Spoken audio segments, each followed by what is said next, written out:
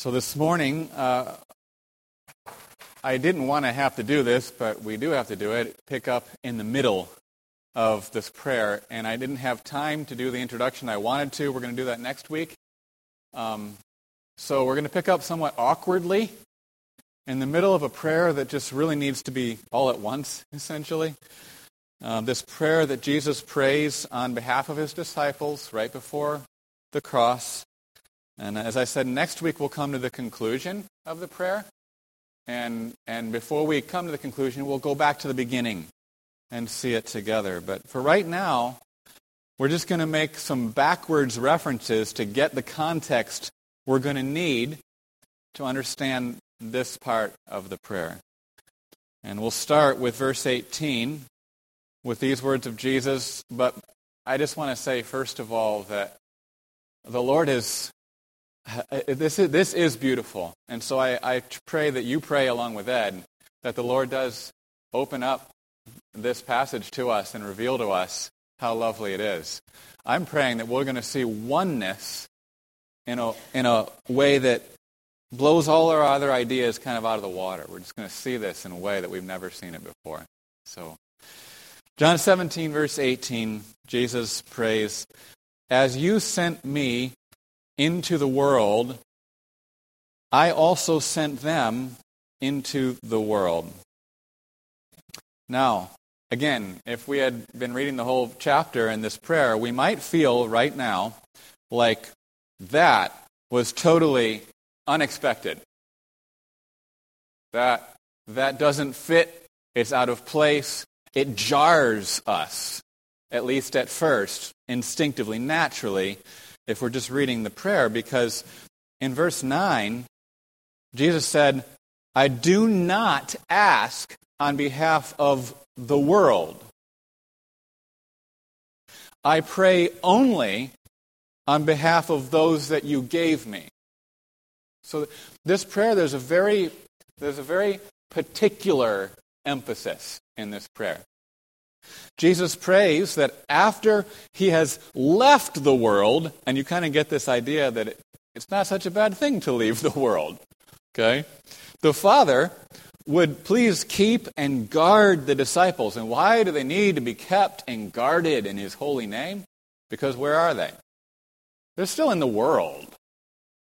And so he prays that they would not perish in the world. Okay?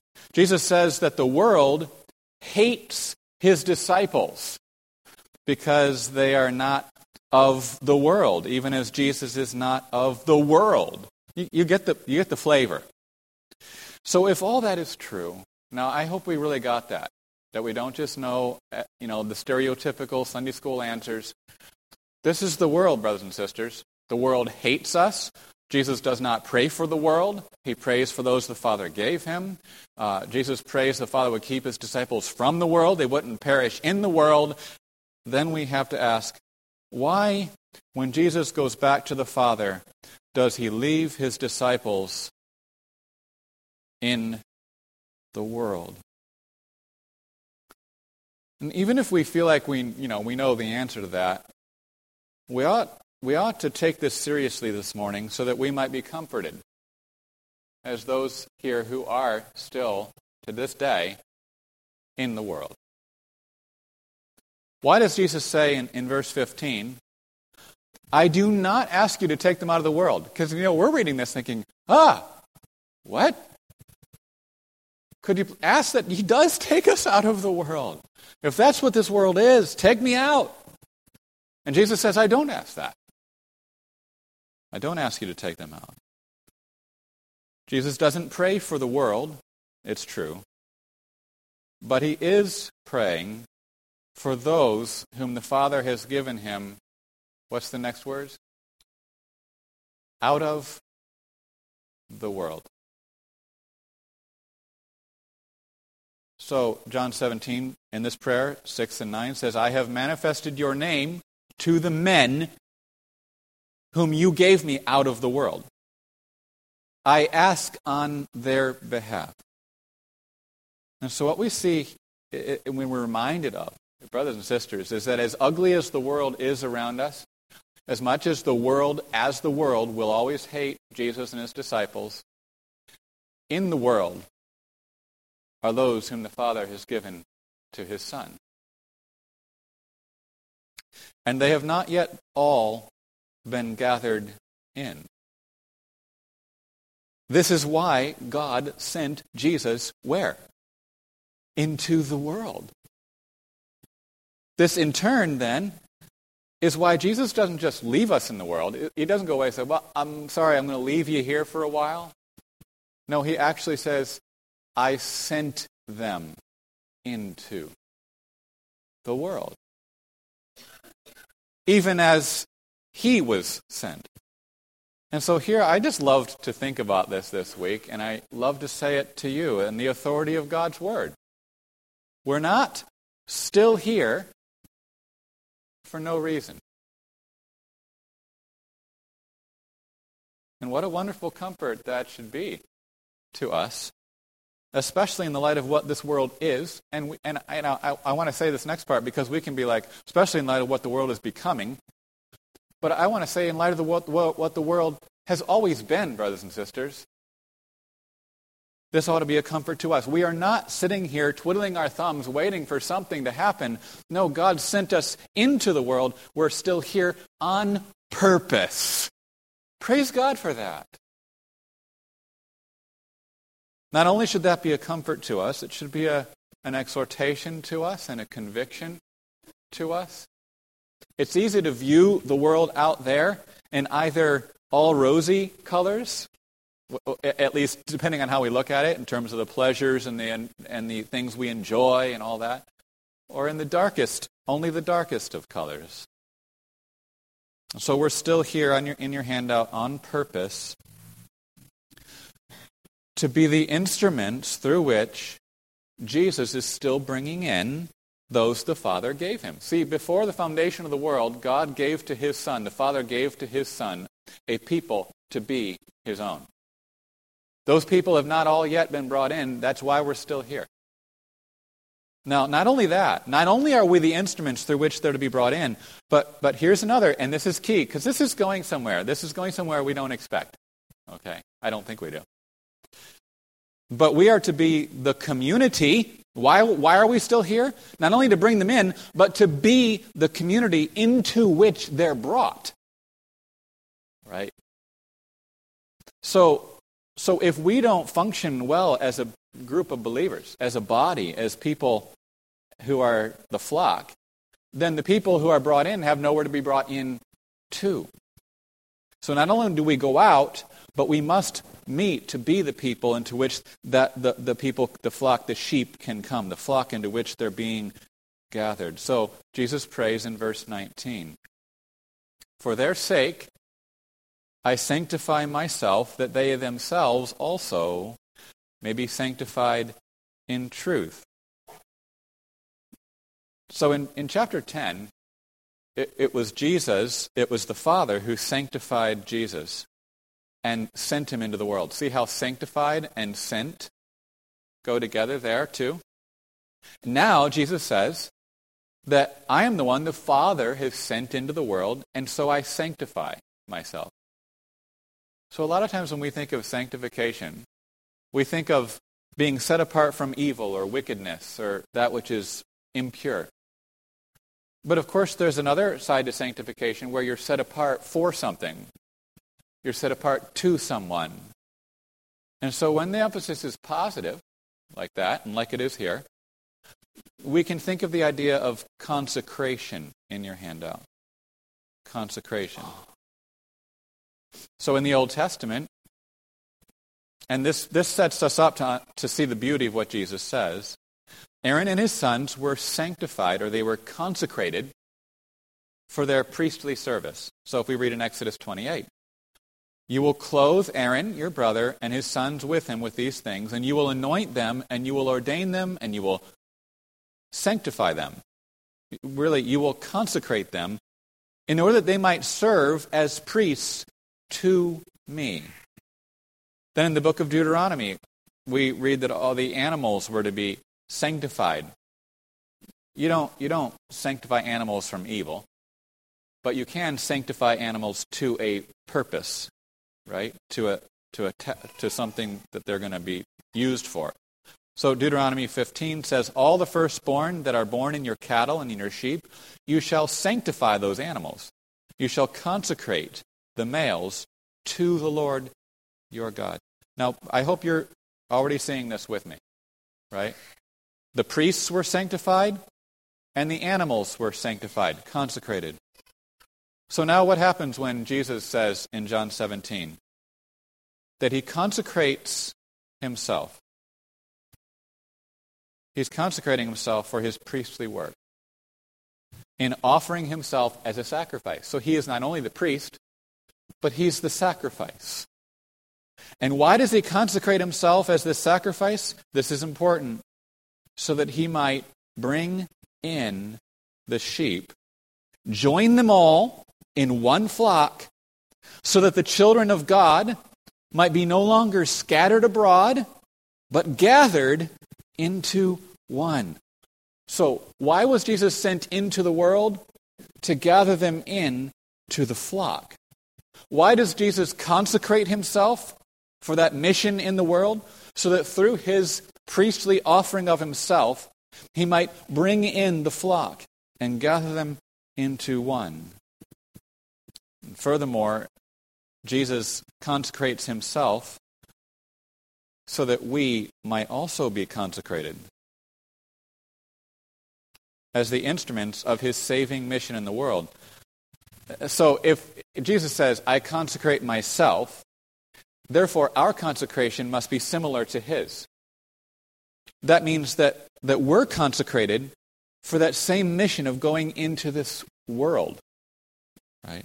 We are the ones through whom Jesus is still bringing in those whom the Father gave him. And, this is important, we are the community into which the sheep are being gathered as one. When we go out and witness to someone, for example, we're not just trying to get that individual saved, right? As so to speak. We're seeking that they might be gathered and brought into the flock, into this body, the community of the believers. And so from this, we begin to see that the ultimate goal of our mission in the world is, any guesses? And you don't have to say it out loud, but I just kind of hoping maybe you're thinking with me here. What's the ultimate goal of our mission in the world? It is oneness. Now, we're going to see that more clearly as we move along, but I want us to see it already just to begin to process that thought. Because why is that the ultimate goal of our mission in the world? Because it was the ultimate goal of our Lord's own mission in the world. Jesus says, as you sent me into the world, I also sent them into the world for the sake of oneness. That's why he sent us. For their sake I consecrate myself, that they themselves also may be consecrated in truth. Why were we consecrated? For the sake of oneness. We'll see that as we move along. Verse 20. I do not ask these things on behalf of these 11 disciples alone, but for those also who believe in me through their word, as the result of them, right, having been sent into the world. So Jesus says, I sent them into the world. That means others are going to believe. So who's Jesus praying for here? He's praying for everyone else who's ever going to believe. Now here's really important. It's really important that we see who Jesus is praying for here. Who's he praying for?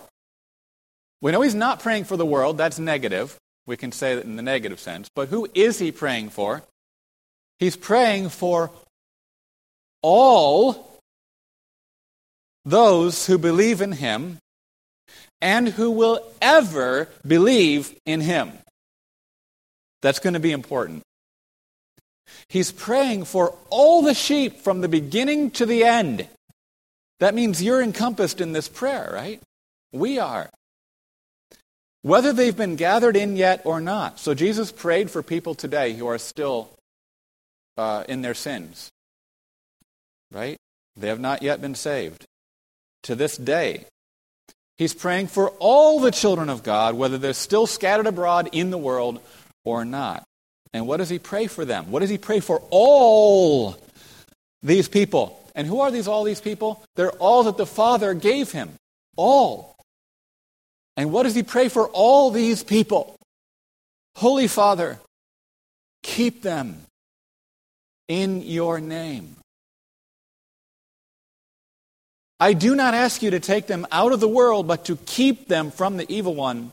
They are not of the world, even as I am not of the world. Sanctify them, and we could add alls here, everywhere. Sanctify them all by the truth. Your word is truth. Can you see now that Jesus is praying for oneness? That's what he's praying for. Holy Father, keep them all in your name. What's that? That's oneness. Do not let them be pressed into the world's mold. Sustain them all in the true knowledge of you. Keep them, Father, in eternal life, all of them, by guarding them all in the way of holiness. That's what he prays for all. Sanctify them all by the truth. Your word is truth. Keep them all in eternal life by the revelation of your name that you've given to me, by the word of truth. And when you add it all up, what's the sum of all these things? It equals oneness. That's what it equals. So what we see then, and we haven't even got to where Jesus is going to say it outright, but what I want us to see is we don't just wait for Jesus to use the word one. We see it in the prayer Jesus prays. Jesus is praying, in praying for these things, he's praying for oneness. That's what he wants. And so we see that oneness is not peripheral to redemption. Sometimes we think, oneness is something we ought to pursue, we ought to be better at. I'm saved, and then we try to pursue oneness. No, oneness actually contains in itself, if you know what oneness is, you know that oneness contains in itself all of your redemption, the whole of it, from beginning to end. This is why Jesus prayed in verse 11, Holy Father, keep them in your name, the name which you have given me, that they may always be one. I know sometimes I've read that verse and been like, wow, what's such the big deal about one? Well, I missed the whole point. Because one is the essence of our redemption. This is like, and we're going to hopefully see that in a moment from what Jesus says, that they may be always one, even as we are. And this is also why Jesus prays again here in our passage, I do not ask these things on behalf of these alone, but for those also who believe in me through their word. And then what does he say? That they may all be always one. Even as you, Father, are in me, and I in you, that they also may be in us. So I want to ask you this question. What is our oneness? What is our oneness? I just want to say it's not loving each other. That is not our oneness. Love is something that thrives in our oneness, but love is not our oneness. So what is it? Well, I'm going to start out with something that's a little kind of doesn't feel the most practical, but then we can unpack it, and we should know how to do that by now from looking at this prayer. Our oneness is this. It is our common eternal life that we possess. Brothers and sisters, I rejoice to say that based on the merits of Jesus Christ and his shed blood and sacrifice, I possess eternal life. And it's no different of a life than you possess through faith in Christ. And so our oneness is our eternal life, shared in common together. What does that mean practically? Well, what's eternal life? Jesus told us at the beginning of the prayer. So what is our oneness? It's a common knowledge of the only true God in Jesus Christ whom He sent. Our oneness is not primarily horizontal, it's vertical. So I know the same God, true God you know, and Jesus Christ whom He sent. So our oneness is a relational knowing and trusting in God that's shared together in common. Now then, we can unpack it further based on Jesus' prayer. Our oneness is a common holiness. Our oneness is a common way of living, a lifestyle that we live. So people should see the lives we live and say, oh, they're all the same. That's our oneness. It's a fundamentally holy way of life that's shared in common together. So I mean, it is a joy, certainly, to come to church and to gather together with people who share in common a holy way of living. Right? But our oneness is more than that. We can see that in this prayer. Our oneness is a common commitment to the word of truth. In other words, it's a belief in the living doctrines of the gospel that we share in common together. Like sometimes I come to church and I'm like, wow, you believe the same things I believe. Right? And you look at one another, we all believe because that's the oneness that Jesus prayed for. Did you notice that none of this has anything to do with necessarily how I'm treating you or you're treating me? Now, how we treat each other certainly should flow from this oneness. But this is our oneness. So let me just say, our oneness is not an emotion. It's not a feeling. It is not, we should see by now, an organizational unity. When people talk about the ecumenical movement, they often go to John 17 and say, we all need to get together, right? We all need to be in the same organization, even, or just all agreeing together. But that's not even what oneness is. Why are we even talking like that? Oneness, as we've seen, is a common way of holy living, a common commitment to the gospel doctrines and truths. It's a common knowledge of the only true God in Jesus Christ He sent. And therefore, to sum it all up, it's a common eternal life that we all have together. And so, oneness is not organizational unity. It's not an emotion or feeling. It's not simply love. Our oneness, in your handout, sums up all that our salvation is. Do you see that? It's not peripheral. It's not a neat byproduct. Oneness is not a neat byproduct of our salvation. Oneness sums our salvation up. And Jesus expresses this very comprehensible reality. We can understand this stuff in language so wonderful that we can't understand it. That's what I love. We can get it. But then we can't get it. Because He says that they may all be one, even as you, Father, are in me, and I in you, that they also may be in us. What is love then? Biblical Christian love, the love between believers, is simply that which flourishes. I mean, you look, where should love grow? In the soil of oneness. So if we all share a common holy life, if we all share a common commitment to the gospel doctrines, if we all share a common relational knowing of the only true God and Jesus Christ He sent, where should love grow? In the soil of that oneness. Remember again these passages from John chapters 10 and 11. I am the good shepherd. and I know my own, and my own know me, even as the Father knows me, and I know the Father, and I lay down my life for the sheep. Okay, Jesus is very particular about who he lays down his life for.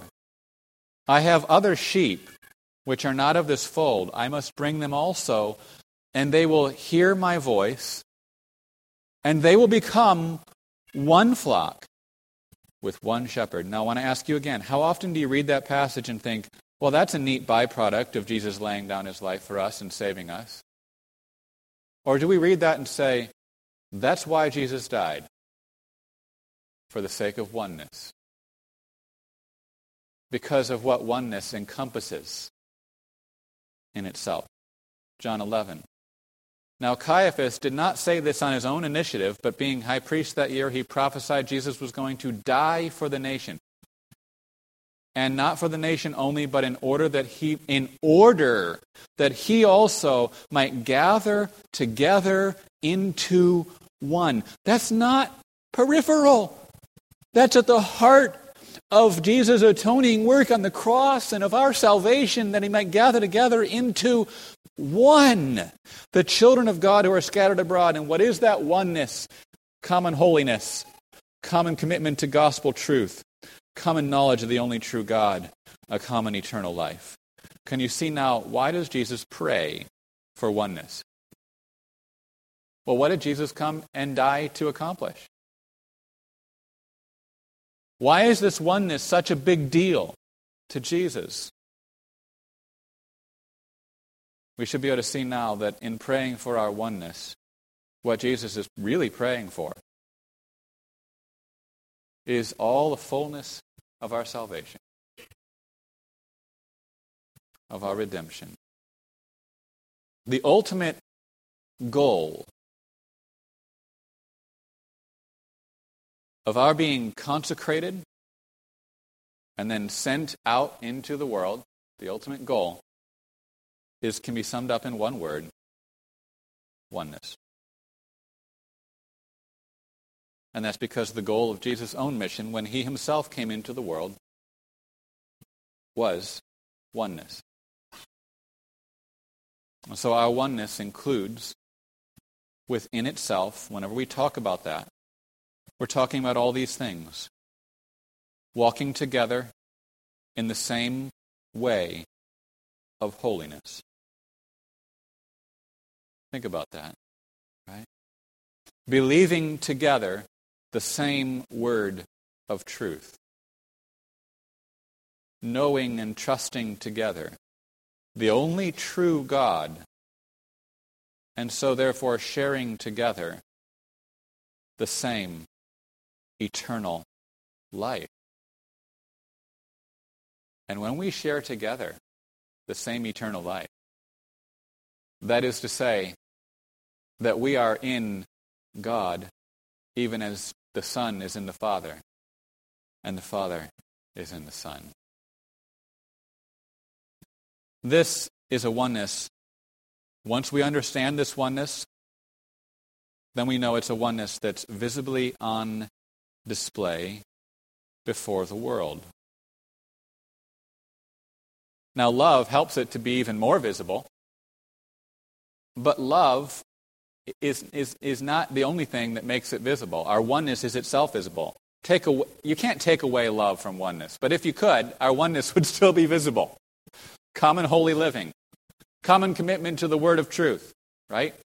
Common knowledge of the only true God.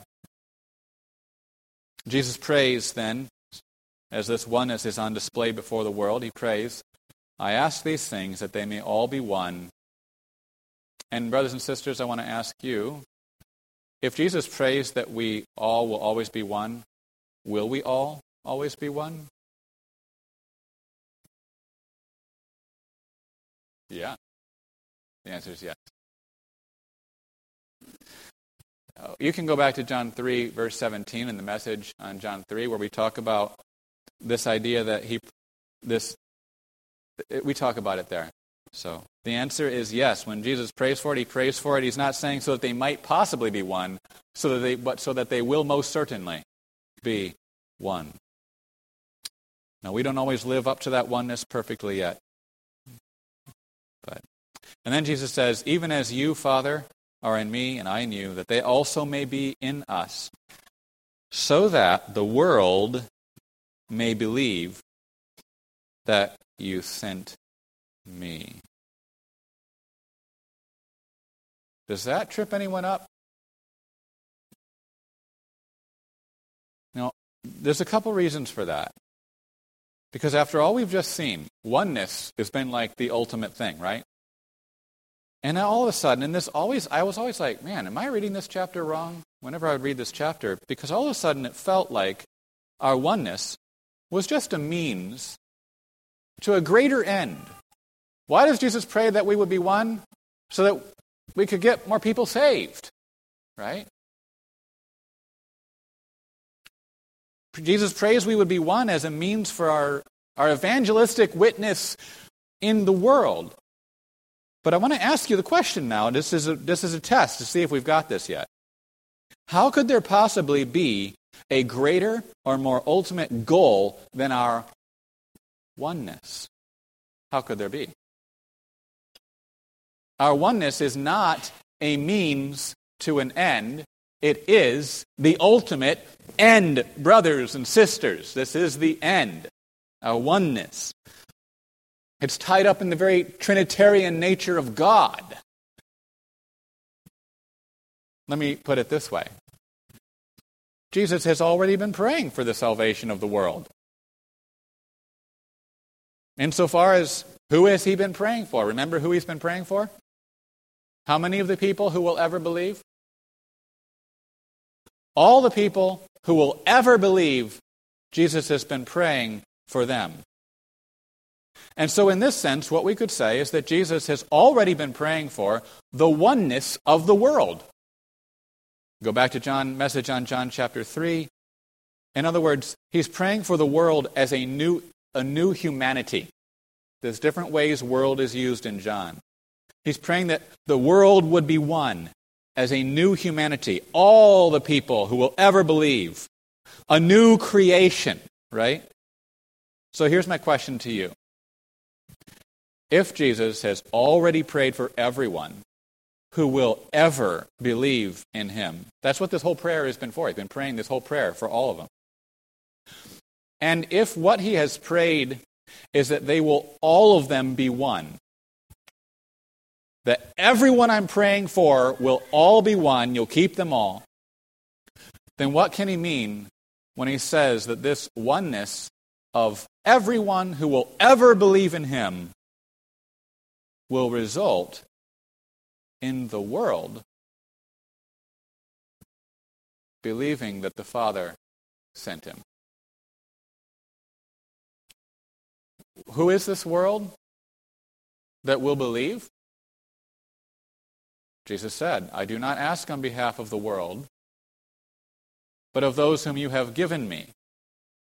All those whom you have given me, for they are yours. I have given them your word, and the world has hated them, because they are not of the world, even as I am not of the world. Jesus is going to pray, in just a few verses later, he's going to pray this. O righteous Father, although the world has not known you, because it's the world, yet I have known you, and these have known. The ones you gave me. They have known that you sent me. So we have to come back to this idea that in the context of this prayer, the world is the theater. In the context of this prayer, we can go to John 3:16, and there's a different context. In the context of this prayer, the world is the theater for God's saving work. Because it's out of the world, Jesus is calling his sheep. But the world itself is the confirmed enemy of God and always will be, because it's the world. So what can Jesus mean?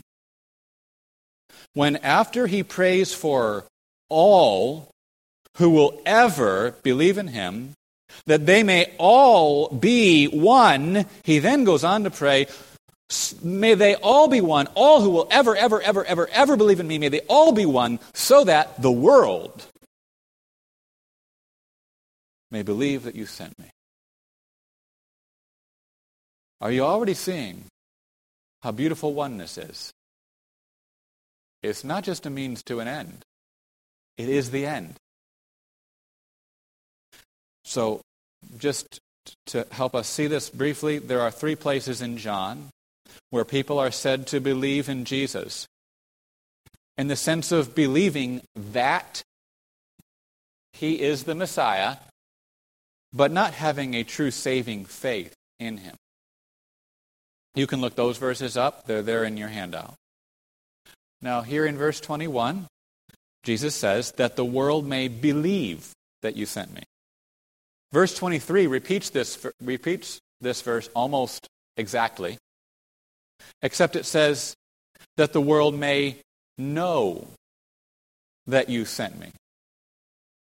So believing and knowing are used synonymously here.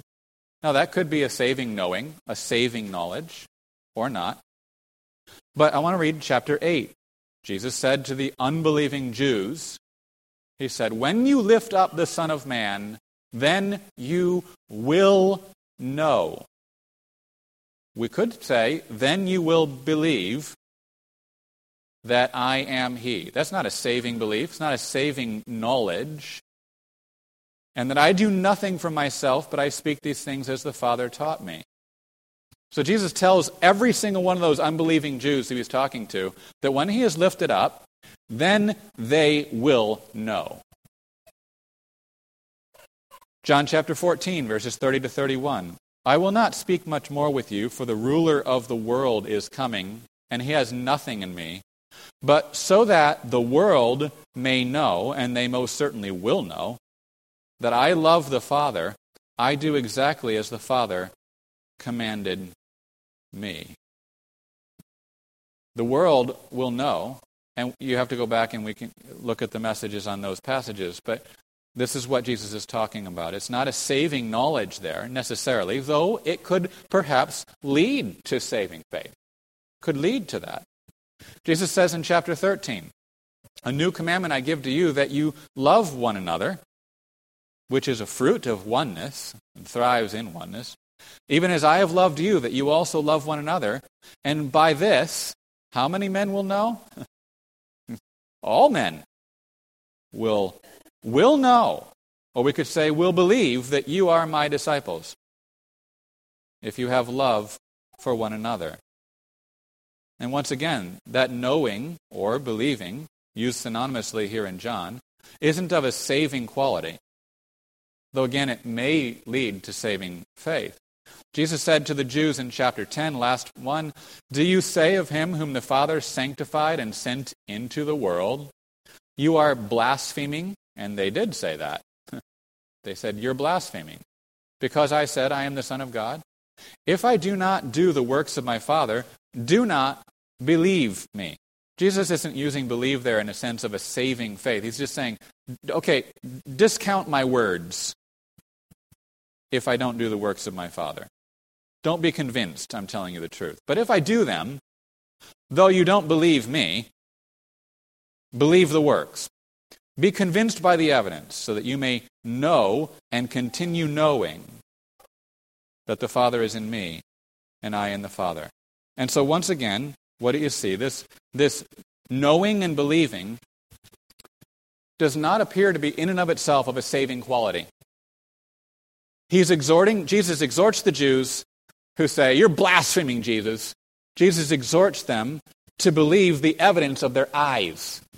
Jesus says, look, what do you see? Believe the evidence of your eyes. Be convinced of certain redemptive facts. You should be convinced, I am the Messiah, I did come from God. And the ultimate goal of being convinced of those facts is that it's accompanied by a true saving faith. But there's this different level to that. And so now here in chapter 17, you put it together. When Jesus prays, I ask these things that they may all be one, all who will ever believe in me, even as you, Father, are in me and I in you, that they also may, all of them who will ever believe, be in us, so that what? so that the world may believe that you sent me. Jesus is concerned for his vindication in the eyes of a hostile world, because it's about the Father's glory. The Father is glorified not only when we come to saving faith, the Father is glorified when even the world itself must acknowledge that Jesus is sent from God. So, of course, you know the answer that I would suggest here. The question is Jesus speaking of the world having saving faith? I'm not eliminating the world from the picture. Jesus already prayed for the world in the sense that he prayed for all who will ever believe.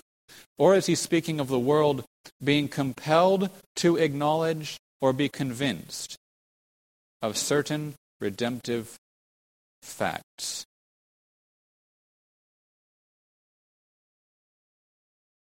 No chapter in the Bible is more exclusive or more universal than John 17. John 17 is all about those the Father gave Jesus. I mean, he even goes so far as to say, I don't pray for the world, I pray for those you gave me. And yet John 17 is also more universal than any other in the sense that, or is as universal, because Jesus prays for all. I don't pray for them only, but for all. And then he says, I pray for them all. So there's one last point I want to make. And actually two more. I'll wait for the last one as decisive. Believe here, and this is really quick, and it's a little bit of Greek, but I think it'll really help. Believe is in the subjunctive mood. Just means it's a special mood. We call it the mood of potentiality. It doesn't mean it's just potential. It could be certain potential, right? You could have certain potential. But that's the mood. Now, if believe was an aorist subjunctive, if it was aorist, we usually think of aorist as past tense. It just means it's a point-in-time action, point-in-time punctiliar action, right? That's aorist. So, if it was aorist, then the emphasis would be on a point-in-time action. We could translate it like this: that the world may come to believe at a point in time that you sent me. Now that would fit better with saving faith. However, that might or might not indicate saving faith. Okay, it could go either way. But this is not an aorist subjunctive. It's a very rare present subjunctive. Present has the idea of, here, with the subjunctive, has the idea of a continuing action that's just going on all the time. So it indicates not a point-in-time action, but ongoing action. So we would translate like this, and the NASB actually has this in its marginal note, that the world may always be believing. We could say that the world may always be believing at all times that you sent me. What Jesus is concerned for here is not the redemption of the world. What he is concerned for is the vindication of his saving mission in the world.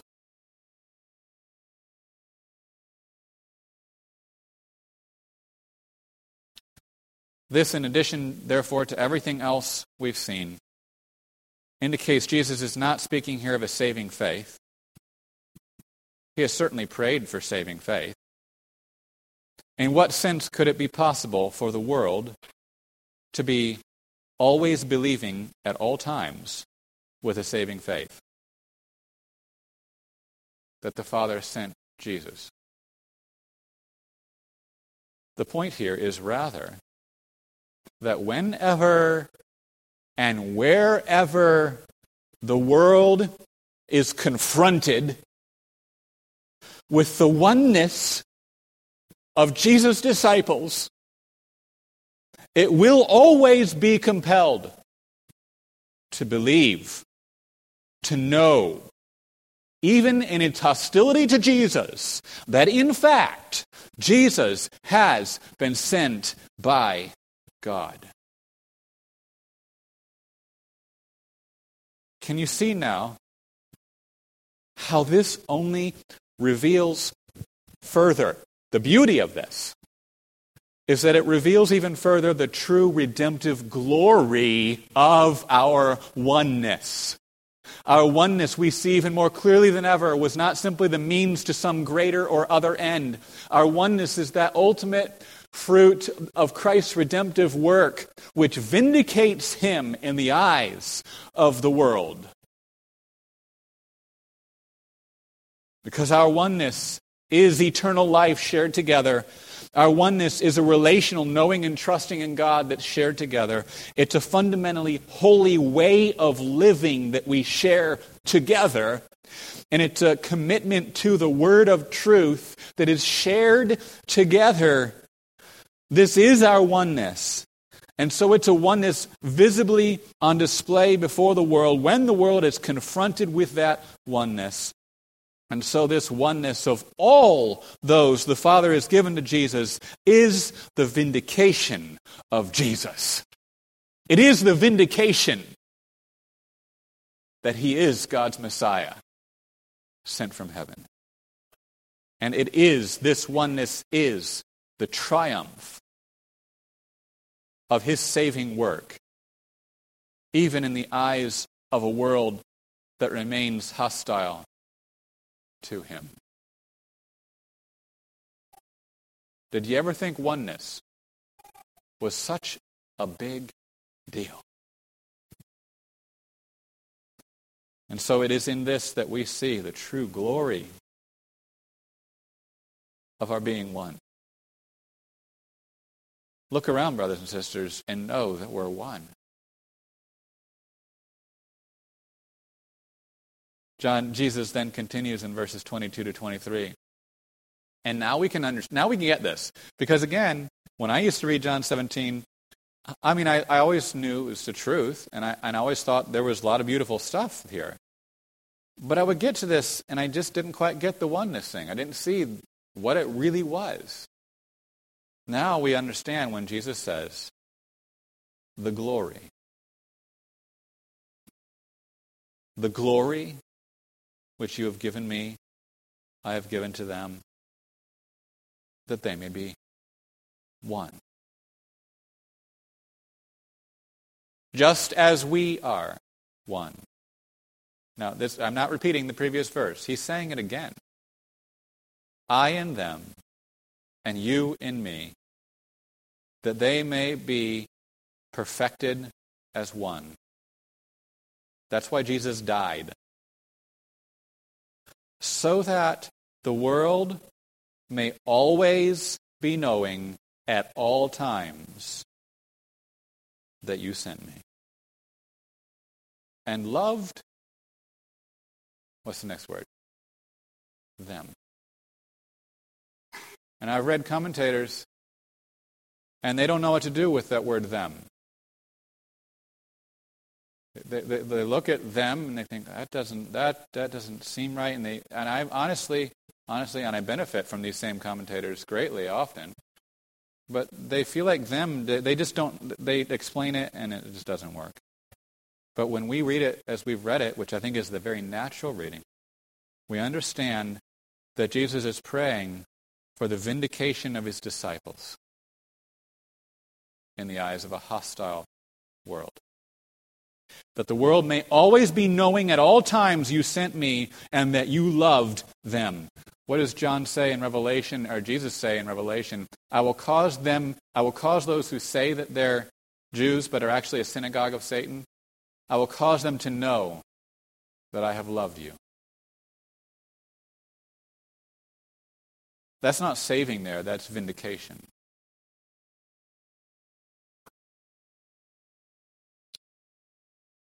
That you sent me and loved them, even as you have loved me. So, as we come to the conclusion, I'll ask you this question now, and it is rhetorical in the sense of don't answer out loud, but it's not in the sense of ask yourself this question. What is the ultimate mark of God's saving, redeeming love for you and me. It's our oneness. You can sum it up in that one word. Here then is not only the vindication of Jesus, but our own vindication in the eyes of a world that remains hostile to us. And from which Jesus is still calling out the sheep and the children of God, right? But the world that hates us, because it's the world that hates us, verse 14, is compelled by our oneness to know that God has loved us. In this, we see the true glory of being one. Are you incredibly incentivized right now to go out and live in light of this oneness? What does love look like in light of this? What does thinking of our neighbor is more important than ourselves, the neighbor sitting next to you, look like in light of this oneness? But more than that, what does holiness look like in light of oneness? Because what is holiness? What is oneness? It's a common way of holy living that we share together. So why do you want to live holy lives? For the sake of oneness. Right. Why do you want to be committed to the true doctrines of the gospel? For the sake of oneness. And why do you want to know God more? For the sake of oneness. And let us then remember that it is for the sake of our oneness that we have been consecrated and sent into this world, so that all the children of God might be gathered into one. I was so excited when I feel like the Lord brought this scripture to my mind as a concluding passage. Listen to Philippians chapter 1, 27 to 28. Paul exhorts us all, only live your lives in a manner worthy of the gospel of Christ. What's that? That's a common holiness. So that whether I come and see you or remain absent, I will hear about your circumstances, that you are standing firm in one spirit. See, there's the oneness. Live your lives in the same way, so that I'll see you're standing firm in one spirit, with one soul, contending together for the faith of the gospel. What's that? A common commitment to the word of truth.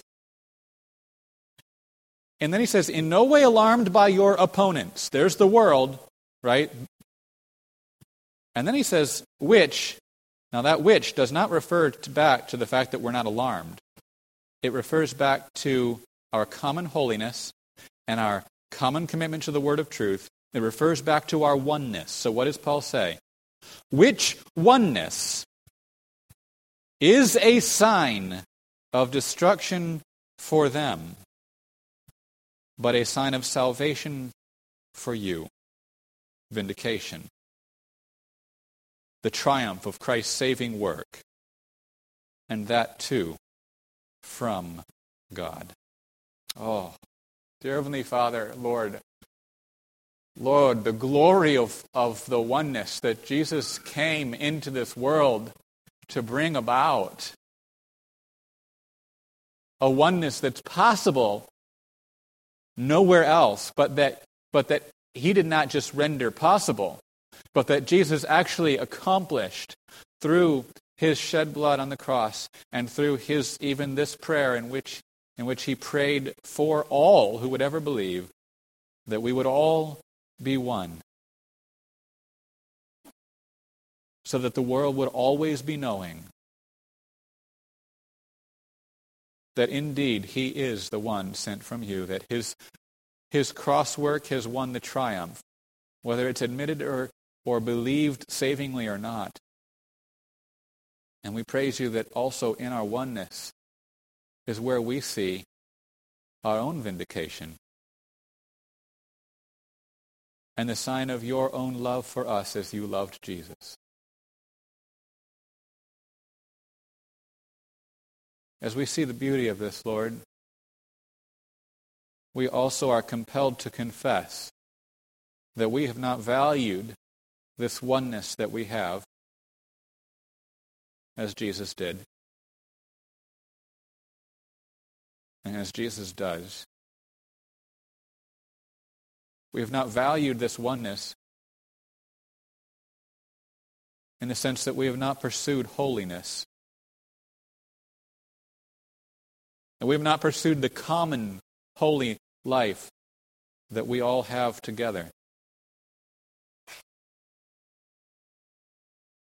Lord, in other ways, and we can take it even to the place of love, how can we not love one another if indeed we are one and if we love that oneness?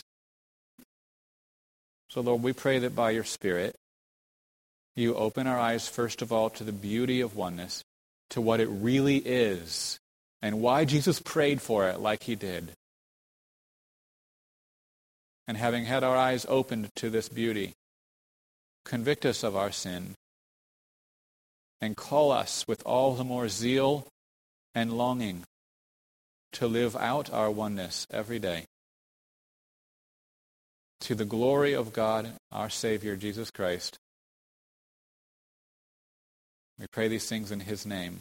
Amen.